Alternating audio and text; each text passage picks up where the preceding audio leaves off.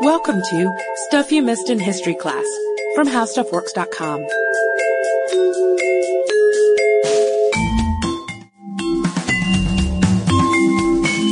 Hello and welcome to the podcast. I'm Katie Lambert. And I'm Sarah Dowdy. In July 1791, a strange messenger showed up in Mozart's life. He asked him to compose a requiem for however much money the composer wanted, as long as he did it quickly. And some say this messenger was simply an envoy of Count Franz von Walsegg, who was looking for a way to honor his dead wife. But others say he was sent by Freemasons to slash Mozart's throat. Uh-oh. That seems like quite a leap. Well, welcome to the mystery of Mozart's death. So Mozart takes the commission, this mysterious commission, whoever it's from, but he doesn't finish the requiem right away because he has other work to finish first. La Clemenza de Tito for Emperor Leopold's coronation, but he promises this antsy messenger that he'll get right to work on it as soon as he returns to Vienna from Prague. And his work went well in Prague, but he was in ill health for most of the time that he was there. But despite feeling sick, he was in a good mood. His last known letter, which was to his wife in October 1791, said he'd taken his rival, composer Antonio Salieri, to see the magic flute, and that Salieri loved it and even gave out a few bravo. Yes. So he gets back to Vienna, and he seems a little sicker, though, and more depressed. And he continues with the Requiem, but he's not quite himself. And in November, Mozart takes to his bed. 15 days later, he's dead. December 5th, 1791, he's only 35 years old. And since we're sleuthing, let's examine the evidence we have. This is the scene on the day of his death. He's still working on the Requiem, and he sees some friends. They all sing parts of the Requiem together. But at some point during that day, it became clear that things had taken a turn for the worse. And one of his doctors, Dr. Closet, was summoned. But he was at a play and decided he would rather stay until the end of the play. You need a new doctor, Mozart. Well, and how would you like that as your legacy? You're the doctor who stayed till the end of the play while Mozart was dying. Didn't help out Mozart. So when Closet finally does get on the scene, he does what he can, but he can't save Mozart. And according to Sophie, who is the sister of Mozart's wife, in this essay written by Albert Borowitz. It's really good. The last thing that Mozart does is imitate the kettle drums in the Requiem, which is so appropriate that his last words weren't words at all. And he fell into unconsciousness 2 hours before his death. He was lucid up till then. And he was buried in a mass, unmarked grave. Salieri followed his coffin to the cemetery, but his wife and most of his friends did not. Which we should make a point there, too. A mass, unmarked grave sounds slightly so disturbing, but it's pretty common for someone of Mozart's class during this time. Not following him to the grave, though, that's weird. It's very strange. His wife was supposedly prostrate with grief, which, you can completely understand. Other stories say that there was some sort of wintry storm that turned everyone back, but there's no evidence of that if you look back to the weather of long, long ago. So that's one of those things that still bothers our historians. But less than a week after his death, a paper printed the possibility that Mozart was poisoned, and most people thought Salieri did it. So is poisoning a reasonable possibility? Well, consider what we know. So let's start with Mozart's symptoms. So the best source we have about Mozart's death comes from Constanza's sister, Sophie, who we mentioned earlier, because she actually wrote things down relatively soon after his death, as opposed to decades later or something. So Sophie said that he had a swollen body, the, quote, taste of death in his mouth, and a fever. We also know that he was vomiting and he had diarrhea and that he was covered in a rash. But there's no autopsy, so there's no official report of all of this. And the doctors don't even fill out death certificates. Church registers have a little bit of information. We find his cause of death there listed as severe miliary fever, but that's not a cause of death. No, it's just a name for a collection of symptoms. Yeah, it's what killed him. It's the symptoms that killed him. So first we'll look at what else could explain these symptoms, not poisoning. rheumatic fever, grip, tuberculosis, dropsy, meningitis, heart failure, Graves' disease, chronic kidney disease, stroke, parasites, or my favorites, overwork, and irregular living. It is Mozart. Come on. So Dr. William J. Dawson wrote in the journal Medical Problems of Performing Artists, which is a real journal. They get that specific.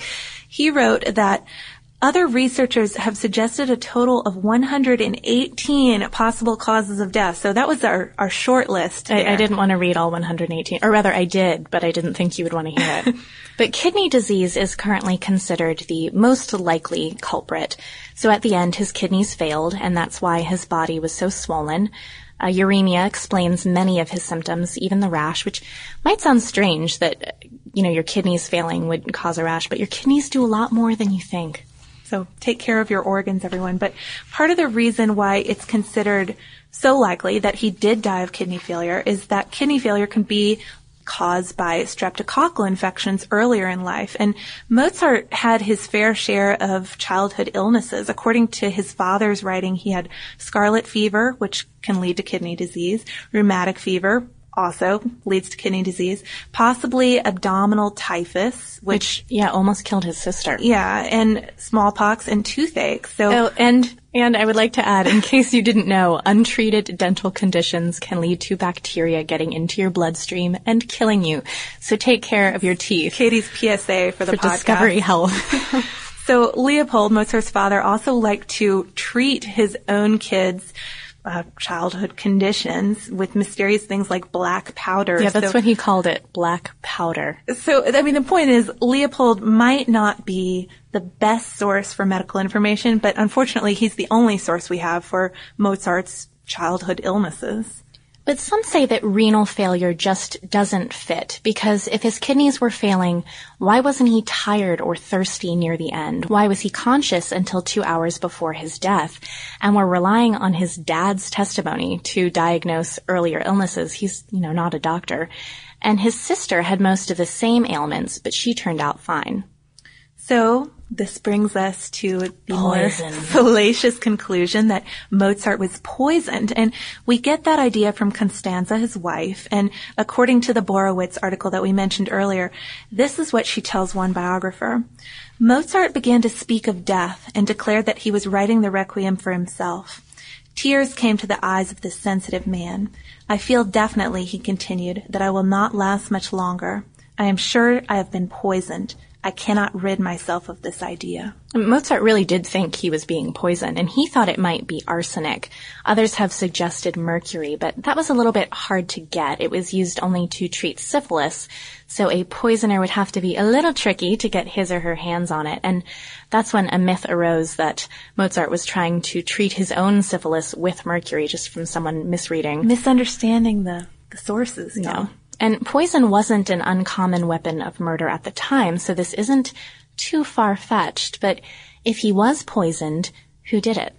So it is, of course, rumored that on his own deathbed, Mozart's competitor, Salieri, confessed to murdering him before trying to kill himself. And I have Amadeus coming on my Netflix queue soon, so I'm lucky to find out more about this little theory in a few days, I guess. This doesn't happen, though, according to the men who were there with them, but people believe it, partly because they've believed it all along.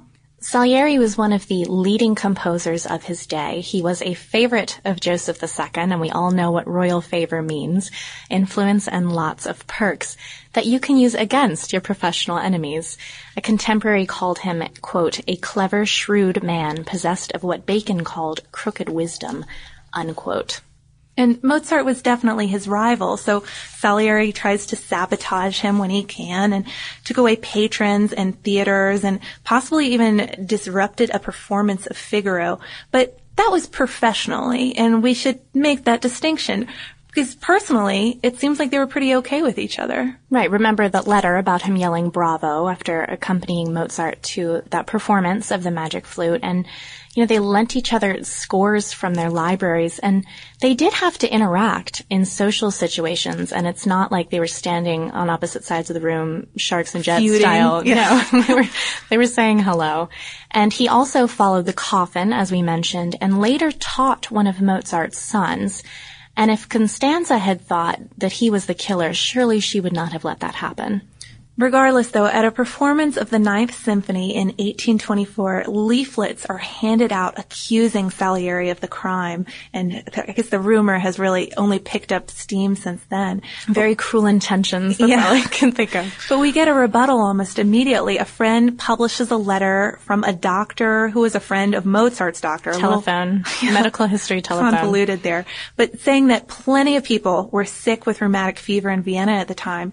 And then the men with him in his last days said that the confession story was just made up. Salieri never confessed to murdering Mozart. But the damage had already been done. And of course, that's how we think of him today, not as this great composer and the teacher of Beethoven, Schubert, and Liszt, but as the man who might have poisoned Mozart. And since we base so much of this on Mozart's own beliefs about his health, about, thinking he was being poisoned, could there be another explanation? Perhaps he was just tired and overworked and got a little paranoid. And been working since he's 5 years old. Well, he's a genius, so he gets excuses for that sort of thing. German music historian Hermann Abert referred to his, quote, morbidly overstimulated emotional state, end quote. And, if you're Mozart, you can be a little overstimulated.